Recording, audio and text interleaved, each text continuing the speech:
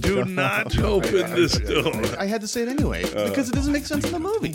And then I got on top and I spit into his mouth. Well, it doesn't ruin my story. It just makes it a conversation rather than a story. Perhaps a little drunk from the day's festivities. I would love to meet the woman who likes this. No,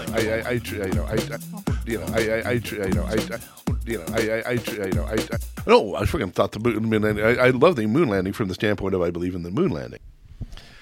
So Thursday night is the date night with the wife and I. That's our common thing. That's kind of lame, I guess, but you got to keep it together. Thursday night, you pick a night, and that's your date night. And this last Thursday, this is my fault. I said, let's just go see a movie. Let's go see a dumb movie.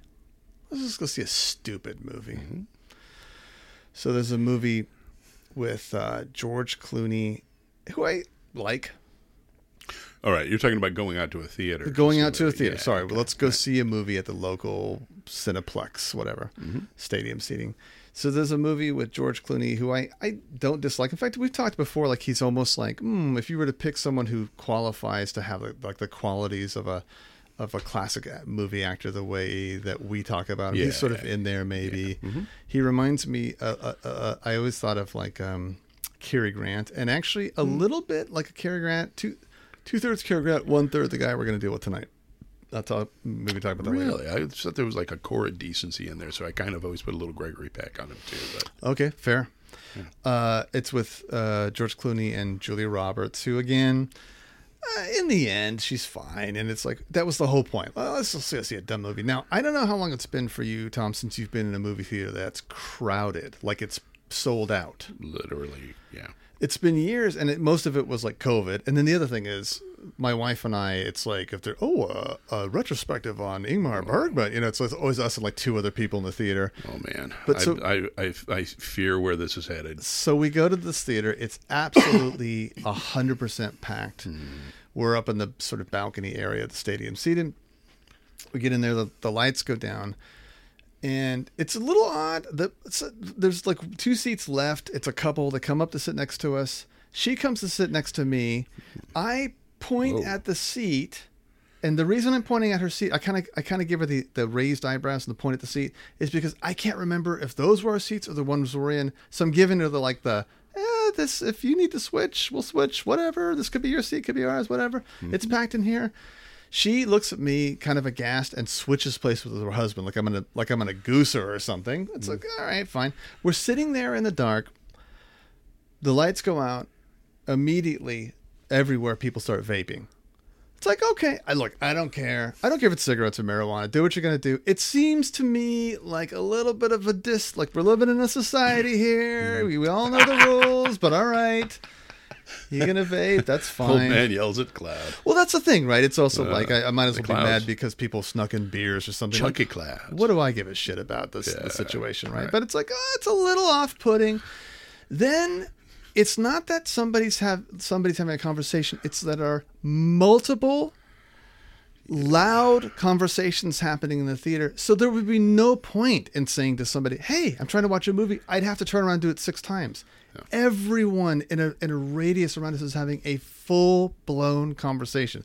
So already we're kind of like our teeth on edge. There's a tension to the olders. We start watching this movie. It is so lazy and awful. Now, let me just give you a couple scenarios and tell me if you can complete the scenario here. Okay. So first of all, the idea, we already knew this. It's really dumb. The idea is Clooney and Roberts are divorced. They haven't seen each other in 20 years. They hate each other. The daughter's going to graduate from Yale. She's going to go off to Bali as a graduation present for them. They have to see each other at the graduation. All right, it's well worn, but it's like, okay, fine. She ends up, by the way, going to Bali and falling in love with a local seaweed farmer. So she's falling in love with There's also a woman. I've seen this movie, I think. So she has a roommate, and the roommate's going with her to Bali. Okay. And the roommate's like she's the wild one. So she's the one in Taken. We don't worry about that. Right. We mourn a little less. So the daughter in this scenario turns to the friend and the friend says, we're going for 7 days. Will these be enough condoms? And she pulls out like 27 condoms. Oh, you're a whore. Right. So then the next day, they're walking to the airport. She's drunk, or she's hungover, I should say. So guess what she's doing anytime someone talks? Shh. Quit shouting. Quit shouting. Right. They get to Bali. They meet the boy's Balinese mother. She doesn't speak English. They go up to meet her. She turns to Julie Roberts and she gives a 30-second Balinese blah blah blah blah blah blah blah blah. Julie Roberts turns. It was authentic as shit, Jeff. Julie Roberts turns to the son and says, "What did she say? What did she say? Hello." Okay. Now, Gotcha. Each one of these things that I mentioned to you, there are others. Belly laughs on the floor from the audience. They've never heard comedy this amazing. And it's just my wife and I, it's grating and grating on us with each moment of these idiots who don't understand that these jokes are older than my grandfather's mule's cunt. I mean, it's an old fucking jokes. So she finally turns to me and she goes, it's about 20 minutes. We make it through 20 minutes. You want to leave? I go, yeah, let's leave. We go down the steps to the stadium. We turn around the corner. And as we're turning around the corner, we hear another gem, 3,000-year-old joke coming. And just as it's being delivered, we both instinctively at the same time cupped like a megaphone cup around our mouths, and we went, because we're immature. But we were so angry, Tommy. What does it have to do with anything? I don't know. Maybe the segue is that George Clooney does remind me of Cary Grant, but also a little bit of Clark Gable, because Clark Gable and Cary Grant had similar qualities here. They're very different in many ways. Okay. I mean, Cary Grant's smooth and Clark Gable's... He's glib as fuck, too. Yeah. And Clark Gable's smooth, but like rugged man smooth. Right. And he's the glib one. He's the one I'm making that comment. Oh, okay. Yeah, that's definitely But they both have this super handsome dudes who have like a self-deprecating sense of humor, I think. Right. That's what I think. And they seem to be like the good guys. They're the good guys. Roguish, but nice. Joe Hearts Roguish. of gold all the way around. Oh, yeah. Anyway, sorry I had to tell that long story because we've been getting a couple of emails lately that one of us, and I know they're talking about me, likes to quote-unquote filibuster at the beginning of these episodes about things that have nothing to do with movies, and there I just did it again. You just want a movie to commit to its jokes better. I mean, if you're going to tell that joke, you want to go like, is this enough? And she pulls out like a box of latex gloves, Oh, is that an anal probing joke? Fisting concept, but like really like buy it. Yeah. How long have you been saving that since the beginning of the story? That's what you were antsy about over there. Since when? Yeah. That was your hemorrhoids. All right. So we're talking about Clark Gable here. I picked the movies here. I tried to get a range here. And immediately people are going to note like, well, what about this? I mean, this happens every time. And so the obvious one that we're not doing, but probably deserves its own sometime, is It Happened One Night. Of course, yeah, but that's more Capra than it is. I would go Capra on that, yeah, or even what? Claudette Colbert. Yeah, Claudette Colbert. Yeah, or even its own film. I mean, it's such an industrious film. I mean, it's the first and like one of only 3 that won all the major Academy Awards, and it really kind of invented the concept of the modern rom-com, which is screwball comedy. Yeah. So I mean, it's genuinely a groundbreaking movie in a lot of ways. Yeah. Those are always good to cover. But no, you're right. That is like one of the first I think people would think about. We have covered him sort of tangentially. We've done other things for sure. Right, like the Soldier of Fortune? Soldier of Fortune, the Wild Ones. Is that right? Wild Ones? No, fuck. Well, there's Soldier of Fortune, but we also did Comrade X, but that was the Hedy Lamarr episode. You're right. No. The one, Eli Wallach and no, we Marilyn didn't do Monroe. That. We never did that. We haven't done it. Sorry, we just haven't done that. The Misfits? Yeah. No, but we should do that sometime. I agree with you. The Wild Misfit ones. Yeah, the Wild Misfit ones. But Clark Gable, I mean, am I right in saying this? First of all, post silent era, or I guess the sound era, he's the first hunk of the sound era? Fair enough. Right? Yeah, and I have to say this. He's also got this thing that I think Clooney has as well, which is they've got longevity. Like that motherfucker, like Clark Gable was a serious hunk for 30 years. 30 years, yeah. And I think Clooney, if Clooney is in that same neighborhood, yeah, I suppose, that really the beautiful fucking genetics. Oh my God, if you ever had a baby with that new wife of his, woof. Yeah, although I will say this, unlike Cary Grant was, long after he retired and he had like the gigantic Swifty Lazar glasses and silver hair. Yeah. He was still goddamn good looking. Yeah. Clark Gable, I will say this, he played the hunk, but he was odd looking toward the end. He had like a Carol Channing thing going on. But he was always kind of odd looking. He always had those fucking ears, you know. Yeah, he was true. And he's got an odd face. I was kind of noticing that, like on the first movie we're going to talk about tonight. Yeah, he's not classically handsome by any stretch of the imagination. A lot of it's his attitude. attitude. That fucking charm, you know. It's a charm. It's the attitude. And also, there's a myth, there's a legend around him. I always wondered if it was actually true that he had all his teeth. Yeah, he he had them all knocked out so he could put fresh ones in. Right. Somebody said, I think it was our cousin actually who pointed this out to us, that as a result he had like Robin Williams level stink. All the women who had to kiss him were like, "Oh my God!" Really? Like he had a horrible mouth breath. Like a pastrami sandwich lodge back then. I mean, the only one. I mean, it was interesting because Saratoga. We did that film, but it was for Jean Harlow. No, Jean Harlow, when she was dying, they said you could smell her mouth from outside the house. Like literally, like as soon as you entered the house, it was like, "What is that?" It was her mouth was rotting from the inside. Imagine that set where she and Clark Gable are bumping lips. Baby, wow, they had COVID back then. Got the mask on. But Clark Gable, so it's like, he comes in like 1932, like Red Dust, and then It Happened One Night, and he's a hunk, like the first talkie hunk, I think, right? Because it's like Douglas Fairbanks and Tyrone, who's the guy, Rudolph Valentino. Well, I think Rudy Valentino may precede him then, if we're going there. No, I'm saying, but they were of the silent era. He was the first one of the silent era, right? Okay, and he was actually called the King of Hollywood, I think, right? I believe so. He's the first one. I mean, he should have been. Is Michael Jackson was the king of pop. Howard Stern was the king of all media. And I think they gave themselves that name, and I believe he did too. Yeah, probably. I think if you just say it. Yeah, let's not forget the king of rock. Who's the king of rock? Elvis, king of rock and roll. Oh, rock and roll. The king, brother. Mm-hmm. Yeah. Okay, I'm going to make the following case here. You do that. And we could slide right into our first movie, 1936's San Francisco. Yeah. I really like 1950s Clark Gable. Mm-hmm. I'd put 1950s Clark Gable somewhere. He might sneak into my top 10. Maybe. Okay. Top 15 for sure.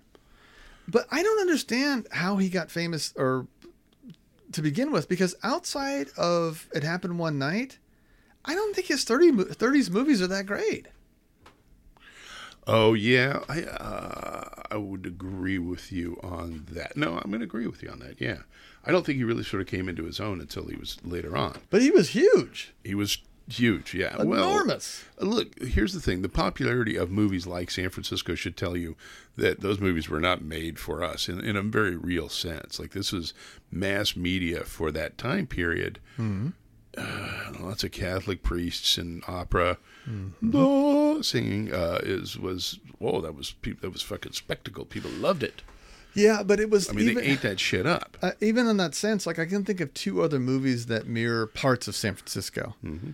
And one of them he's in, Manhattan Melodrama, with he and William Powell and Myrna Loy, which eventually gets sort of made into like a different version with James Cagney and Pat O'Brien with Angels with Dirty Faces. Mm-hmm. And there's a number of them, especially in Warner Brothers in the 30s, and that's like two kids grew up on the rough side. One becomes a cop / priest / district attorney. The other becomes like a gangster type, but they're still friends somehow throughout. And I'm going to say that this movie, which I'm counting as like 2/3 one movie and 1/3 another movie, I want to talk about that in a second, is the 2/3 movie where it's about that, where it's not about the earthquake, but it's about that relationship. Yeah.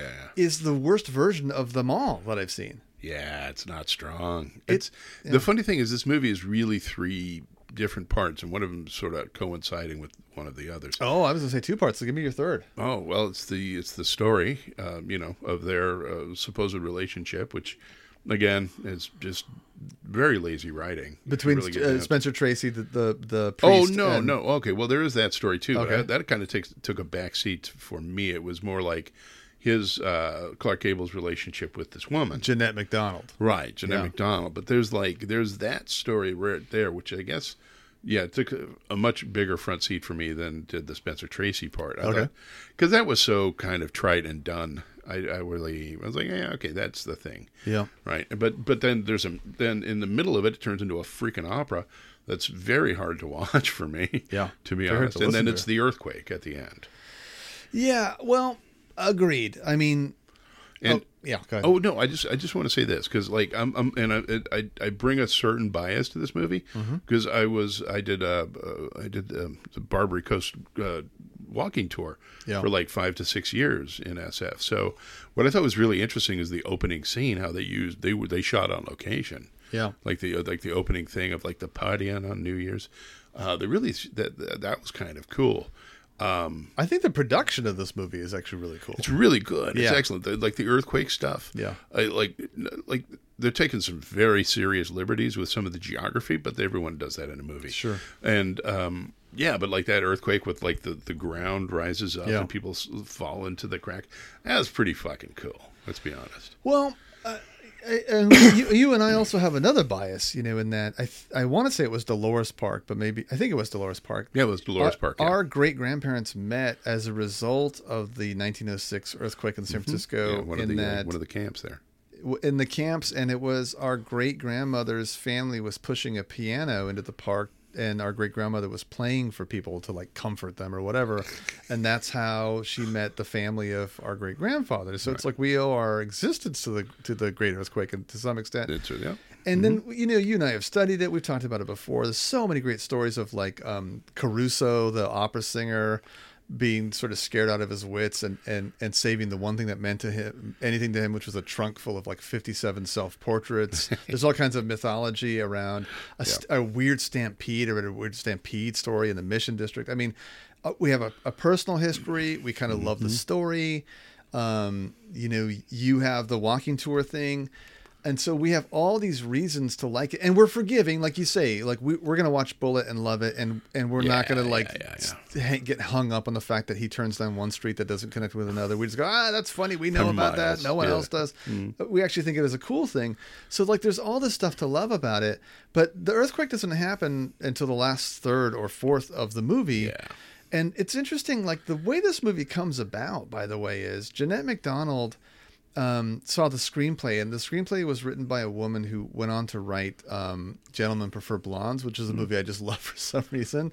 We should talk about sometime. That's a guilty pleasure. A guilty pleasure, that. yeah, For sure. Yeah. But she took the script to is it Warner Brothers or Columbia, whatever the studio is, I don't remember. But she takes it and says, Columbia. I really want to get this done, and she has enough pull somehow to get this done. She says, I insist that Spencer Tracy play the role of the priest, so he gets on there, and then what's his name? Clark Gable didn't want to do it, and apparently the story behind this is that he had all these illicit affairs that I guess women were willing to blackmail him, and the studio paid them all off, and then they were like, we're calling you in your debt. You're doing this movie San Francisco, which he did not want to do. Yeah.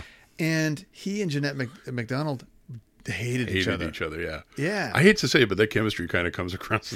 Well, I gotta say this too. Like, she clearly is a good singer, but I have never seen a more lifeless actress in my life. She's pretty. Yeah. There's everything that should be there on paper, but she has no. I'm not even saying sexual or like attractiveness, just no magnetism as a human being. Right. There's She just does nothing not there. pop off the There is screen. no there there, and he totally does. Yeah, and so does yeah. Spencer Tracy in his own way. Right. So Yeah. it is such a it's weird that she's the one who made this whole thing come together, and yet she is the weakest link by far. Yeah, for sure. But I do have to point this out. I love that, again, playing to the Catholic bias of that era of Hollywood for Yeah. sure.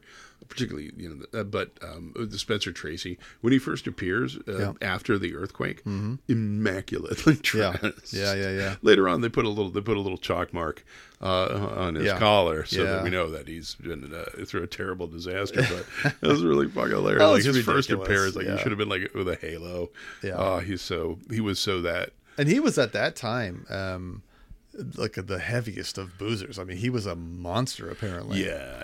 He was not the likable person he seemed to be on screen at all. It's called acting, people. Whereas Clark Gable apparently was a kind of a decent, likable, not eschewed the thing that he started with, the King of Hollywood thing. He strikes me as being one of those people, and maybe this is where the comparison to Clooney really comes across. Mm-hmm. Like Clooney's famously like a nice guy, and I think that's that. That's probably true. People think just because we're handsome, Tom, doesn't mean we can't be nice. Well, we dress well, anyways. Shit. Fair enough. I mean, the story, of course, is he's Blackie Norton, the same as Barbary Coast, casino entrepreneur, right. Dance hall, and gambling. Those old sort of dance hall scenarios too, where it's vaudeville or where it's like some of those acts were just so not entertaining. But Jeanette MacDonald is the classic sort of like in San Francisco, homeless, basically looking for a job, looking for a break in showbiz. But it did a better job of this storyline right here. Let's hear it. Pocketful of Miracles. Like this concept of the innocent who wanders in and gets mixed up with a gangster guy. I guess so much more entertaining than this movie's version of it. Well, but wait, but in Pocketful of Miracles, she turns whore immediately. Yeah, but wait, who are you talking about? Well, I'm talking about the girlfriend. Oh, Hope. I'm thinking of Betty Davis for some reason. Oh, man, well, horror for sure, you're right. My friend. Yeah, but she's a subplot in Pocketful of Miracles. Remember where she kept those apples? But that's Hope Lang, right? Hope Lang in Pocketful of Miracles. That's right. I couldn't remember her name. Is a subplot. I mean, Jeanette MacDonald is half the plot here, and she's a trained opera singer. By the way, when she sings opera, I actually don't mind it. It's when she sings the show tunes in an operatic voice, it is one of the most grating noises you've ever heard. As God is my witness, if I never hear San Francisco, open your Golden Gate one more time. San Francisco. Right, I have a cup of tea here, Smarty Pants. You want to wear it? Mm-hmm. Yeah. I'll teabag you.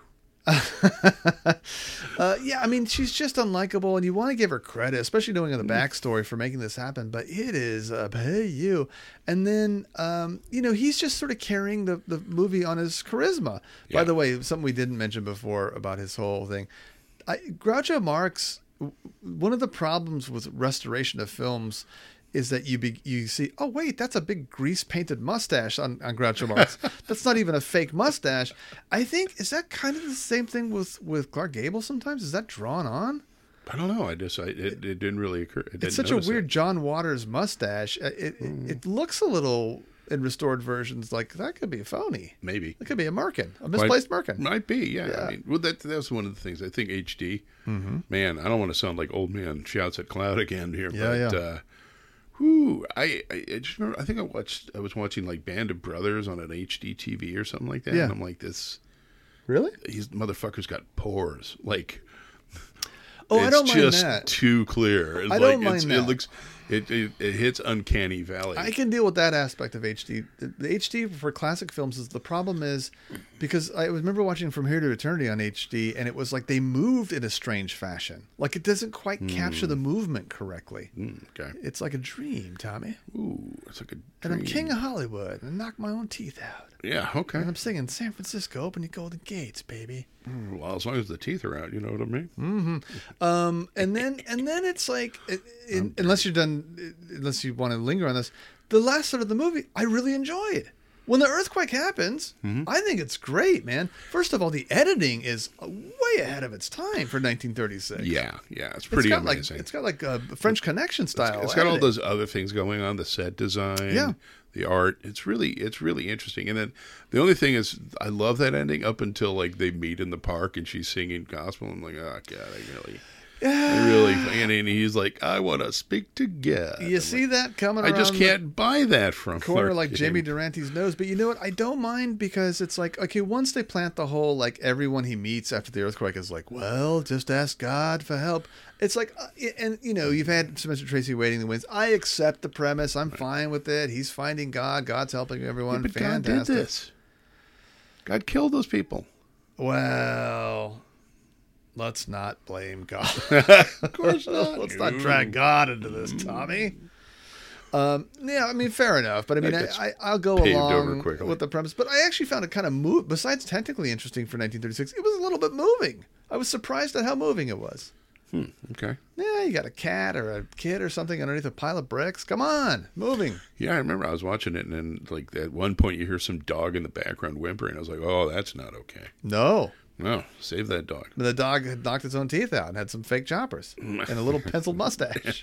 And way more charisma than his doggy girlfriend. That's here. Right. She couldn't carry a tune. Oof. Or carried it too far. Anyway, it's definitely a movie where, like, somehow it could make it into the 3-star category, but only by virtue of that ending. And you have to wait a long time. Yeah, I don't know. Well, that ending is actually. I was just trying to think. This is, one of the litmuses. Would we recommend a movie or something like that? From the standpoint of the technical achievement of that earthquake, maybe. But that's kind of it. That doesn't seem like enough for me to want to recommend this movie to most Part people. of me assumes that you're going to love this. The type of person who listens to this podcast is the same type of people we were growing up, like, so desperately lonely. We just watched any old movie and we would sit through it, and, like, you know what I mean? So, like, It's hard not to recommend a movie sometimes, unless it's so terribly bad. You know what I mean? Yeah. Like, Flower Drum Song for You is like, there's the limit. Everyone has their, like, this is Ode to Billy Joe. We have our movies that we just won't recommend, but this isn't like that level. No, I don't want this movie to jump off the Tallahatchie Bridge. That's for sure. Yeah, for sure. And I just want to say to all of our fans who are like Joe and I, as teenagers watching these movies, stop touching yourself. Stop that. Okay. Open your golden gate. Well, I don't know if I can. Oh, I don't think I can. It is quite something, this movie, in that I think it's just a dud for 2/3, and I'd say a winner for a third. But you can't watch the last third without the context of the stuff you have to muddle through. Actually, I bet you could. Might not be bad. I mean, he's looking for her in the rubble. I mean, who cares unless you've seen... But, of course... If you see her, you don't care either. That's the point. Okay, that's fair enough. It's the weirdest quest to nowhere in any movie. Yeah. All right. So to me, the reason I chose the next film. Oh, I mean, why wouldn't you? Okay, I'll tell you why. I struggled for a minute here. Now, I made the right decision, but before we mention this next film, I want to give an honorary mention of a film I love, and I'd like to see it make it some other episode we do sometime. Same year, early that year, I simply love Teacher's Pet with Clark Gable, Doris Day, and Tab Hunter and Mimi Van Doren, where Clark Gable plays a newspaper editor, and he falls head over heels with Doris Day, who's teaching a journalism class at night school, so he pretends not to know anything about journalism. Come on, baby. I want to say I maybe have seen that, because for a minute there I didn't recognize Teacher's Pet, and it's got Tab Hunter. Tab Hunter, who was like such a cool, like, second banana in the 50s, and then ended up killing his family in the 70s, I think. Footnote. Okay. Anyway, so... Hollywood Babylon. But having said that, it would have made a weird sort of bookend, and so I chose the more natural choice, which is later on in that year, Run Silent, Run Deep. Great movie. With Burt Lancaster and Clark Gable. Yes. And a notable smaller role with Mr. Don Rickles in his debut. Yeah, that's right. Did he have hair? No. Oh, who knows? Who cares? Yeah. He was a hockey puck back then. Nah. I got to tell you, man, I knew that. Give me a minute, Frank. I knew that I liked this movie, but I hadn't seen it in 20 years. I watched it the other night. My wife was off somewhere, probably watching probably going back to see that movie in the theater. I watched it. I had the apartment to myself. I tell you, it was. I had the best time. That movie was zim zam, and it was flipping flopping. It was bebopping and scatting. That movie right was into the fucking mountain at the end on that one. But yeah, okay. I did. Yeah, Zim Zamelin. Well, I'm trying to find words for it, man. I mean, it was on. I was on fire watching that movie. I was like having it was non-ratchet, I think, is what you're trying to say. I used to have when I was 11 years old at your dad's house. I mean, it was like this it was is a movie so that good. travels well. It was flim flamming and zipping, man. Oh, Jesus, God damn it. I didn't know that would irritate you. Go so flim much. and flam somewhere else, motherfucker. I mean, bebop a boobop. Yeah. Oh my God. But all right, there's SpongeBob Square fucking pants over here. Oh, no. Come on, this is an adult show. Nah, you've joined me. Listen, I do talking about fisting last movie. Fair enough. Clark is getting old. He only makes 2 movies after this. Yeah. He's a little long in the face and the tooth. Burt Lancaster is like just off of like Sweet Smell of Success. Yeah. So he's doing that thing where it's like artsy movie, then popular movie, etc. Talking about a George Clooney reference there. Yeah, for sure. Good combo. Those two actually had some really great chemistry in that movie. I wonder what it is about. Can you think of a bad submarine movie? Well, the movie from that time period, like if you want to go to like McHale's Navy starring Tom Arnold, then fuck you. But no countsies. First of all, I think there's only one like great submarine movie ever, and that's what? Well, it's Das Boot. Das Boot, yeah. Yeah, I mean, come on. But in terms of like a stupid, come on. I always want to make sure. I didn't know what you were going to say. But the movie I always compare this to is a movie we've actually talked about before. It's 1952's Submarine Command with William Holden, Nancy Olson, William Bendix. And before reviewing this movie the other night, I probably would have said Submarine Command is the better movie. But no, this is the better movie by far. Yeah. I would say this one, the only thing that really sort of to me challenges this movie as far as sub movies. Yeah. Enemy Below with Robert Mitchum, Kurt Jurgen. Yeah, I'm not for different reasons. To me, I'd rank that as the number 3. But yeah, but okay. So look, what's great about a submarine movie? First of all, there's something about it that's just a very compelling microcosm of human conflict.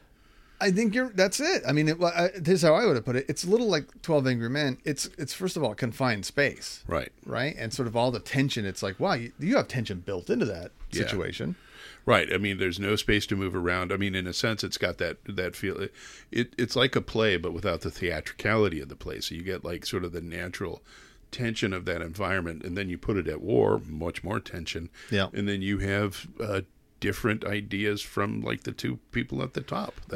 And then you take those ideas. That's an interesting combination because Clark Gable's character, now Burt Lancaster is supposed to get command of a submarine. Yeah. That Clark Gable, who's gone into the Bungo Straits, this sort of like Bermuda Triangle of war, and he's got a desk job waiting to get back out there. Clark Gable fixes it so that he actually takes the command away from Burt Lancaster. Right. Okay, now, Clark Gable is wrong, but likable. Burt Lancaster is right, but bitter. Yes. And it's a beautiful combination. Yeah. They were really well cast in this movie, the two of those guys. And again, between their mutual chemistry and just the skills they brought to the table. Yeah, absolutely. Yeah. I thought it was really, it was kind of a nicely restrained role for Clark Gable. I agree. Yeah, he was not, I mean, the roguish thing got put mostly on the back burner, but not the sneaky part. He definitely had that going on. Yeah, now, if there are any sort of failings in this movie, and there are very few, I mean, I think it's a really great movie. If there are things that are sort of out of the control, it's almost like the studio's fault. Now, like I'm talking about, like they have the requisite newbie sailor, the kid who's like, golly, I didn't know, and like jinxes things, and of course gets killed. Right. Although they have that was still surprising to people back then. So, but they have a good way of getting rid of bodies. I think it's really cool. Oh yeah. No spoilers. And then you have Don Rickles. I like Don Rickles. Don't get me wrong. Yeah. But he's retarded in this movie. Yeah. He's really retarded. And then they have things like there's a pinup with her ass sticking out, and it's like the whole company like taps her tushy as like on the keister, because they all have the same sort of like Ziminy Zamming on the Zimzoid. You were in the Navy. I mean, I guess some of this is caricature and some of it's probably true. Like, I mean, I know that the Navy has kind of a high number of what do you call them? Superstitions, right? No, right. But it just seemed like it was just playing too much into a lot of those things. Now, I'm only saying that because I really liked the movie, and it's like, here were the parts where every once in a while you had to settle in and go, all right, let's do this for 2 minutes. Let's, but it's great. And, I tell you what, here's the thing. I don't even think it's a superstitious necessarily. I guess it would come in this category. It would, but like I remember just in boot camp, like around. So it was an 8-week camp, but we were there for an extra month at the beginning. It sucked, but like week 5 and 6, everybody comes down sick because you just want to hear a female fucking voice. That's not true on ships anymore because there are actually women on combatant vessels, but there's a mythicality that comes to women amongst men who are just that fucking isolated from them. It's kind of a fascinating thing. Oh well, I wasn't necessarily referring to that. I just meant the sort of like there were cliches that didn't. I mean, it was a good enough story that I was surprised every once in a while when they lingered so intentionally on some cliches. I thought if this movie had a real weakness for me, it's like, I mean, it really was the best they could do with the practical effects they had at the time. But those destroyers coming at them through the periscope couldn't possibly have looked more like Rafale models. I mean, it was just that's true. That's something in a bathtub, maybe, but there's some tense scenes. Come on, baby. What about the depth charges? Oh, dude, that's the other thing too. If you want to talk about like if as a Navy person you were going to be superstitious, you couldn't do it better than in the fucking submarine corps. That's a special kind of crazy. And depth charges, that's a fucking terrible, terrible way to die. It's claustrophobic. Well, like in the most literal sense of the word, as the hull crushes you. Unless you're in the Polish Navy, which I understand the submarines have screen doors. Well, yeah, absolutely. But the Italian Navy, that's where they have the glass. They have glass on the bottom of their boats, so that you can see the old Italian Navy. Wow, you and I have known each other for a long time. Ah, you hockey puck. Yeah, we read the same joke books when we were kids. That's right. Well, it started with regular joke books, and then it was the Truly Tasteless. Totally Tasteless. And then, of course, this wasn't a joke book, but Real Men Don't Eat Quiche was the... That was a joke book. It was that's true.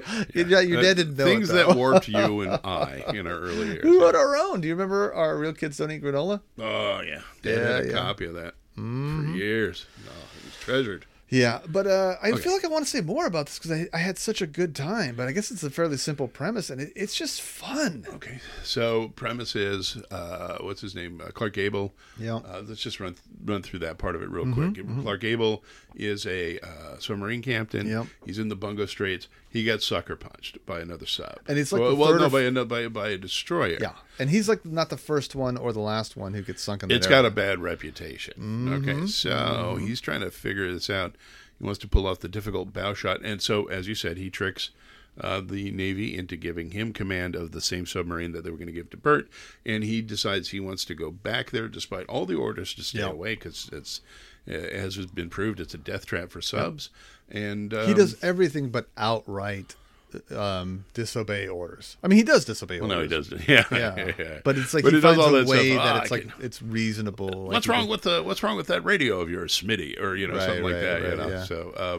So yeah, and so he gets his way, and we have our showdown with that destroyer in the Bungo Straits.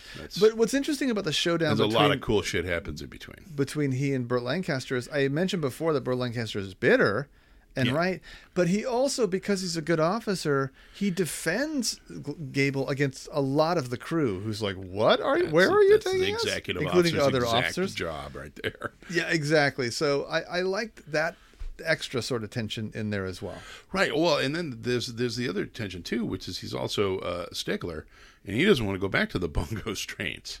So that whole thing. So he's in a sense he's right for wanting to kick the captain out of the top job. So yeah. And there are like neat little tricks we won't mention about how they trick the enemy and oh, by the way, Jack Warden is in this too. This is the year after 12 Angry Men when he played juror number 6. Okay. And he's such Jack Warden was a kind of a national treasure. He and Ned Beatty. Okay, I mean, just in terms of that categorization. Yeah, people. Well, they're never stars. Yeah, they're just they carry a certain amount of it. They're likable. Fucking Ned Beatty was amazing at that, man. Yeah, Ned Beatty was great. This is such a, and like I said, and just a lot of really good stuff. And I think part of it too is some of the better submarine movies that I can think of have a very distinct tension. So you look at this one. Oh, hold on. Okay, so we look at this one. Have you ever seen, was it Crimson Tide? Yeah. It's a good one, too, because it has the moral, it has a moral element to it as well. Turn your key, Tom. There's always a little bit. See, that's another thing about submarines is it's a sneaky way to kill a lot of people in a short period of time. So there's always a moral quandary involved. You mean as submarine operators or killing submarine people? That, too, I guess. Both. Right. It goes both ways. Who's the first guy? Honestly, like... I think about even when I'm watching Run Silent, Run Deep, which is like, that's a movie that's 65 years old, right? Yeah. Okay. I'm still marveling at the shit that's in that sub. Like, who the hell came up with, I mean, I know the submarine is like from the 15th century or something, but it's like, who first decided this was a good idea? That person's a genius and a moron. Yeah, the first person who did that was a Confederate Navy guy, and they all died. They all drowned. No, but they had submarines before. They had them in the 15th century. They had submarine concepts and designs, but the first actual submarine with a motor that managed to. It was a coal-powered motor. It was almost killed everybody in the thing, but that's okay because they drowned. But how do you just keep doing that? That's an idea. Like, I guess planes the same way. No, absolutely. How many people died trying to just get a plane off the ground? It's pretty wild. Yeah, pretty amazing. Yeah. Anyway, so I love this movie. It's such. I think it's a great movie. I think this is one, unlike San Francisco, you don't have to talk anyone into like, be patient. I think I would really honestly say Clark Gable, Burt Lancaster, go. All right. Yeah, I mean, but the fact that the movie holds up is. But don't you see what I mean? Like you look at this movie, you look at The Misfits, you look at Teacher's Pet. You don't remember, but I love that movie. You look at we love Soldier of Fortune. I think 50s Clark Gable is way better than 30s Clark Gable. 40s he's gone half the time. He's more interesting. I don't know why. Maybe just the fact that he's older and his face looks older. Yeah, maybe. Maybe that's it. All right, Tommy. Good. Joseph. All righty, buddy. Sorry. No problem. Oh, hey, I got to say really quick before we go. Please. Dude, we were talking about this last week, and I think I could have saved your movie-going experience. Yeah, go ahead. With what I came up with last week. Which is? Squirt bottles, baby. What is it? Squirt bottle. Squirt bottle? Yeah. You bring a squirt bottle into the movie theater, those cocksuckers start talking, you turn around and shoot them with the squirt bottle. Yeah, that would go well, I'm sure. The same crowd who does all this stuff is a crowd who would react well to that. Well, they could probably use it because they're stinky hippies. Yeah, agreed. All right. Let's see ya. All right, bye.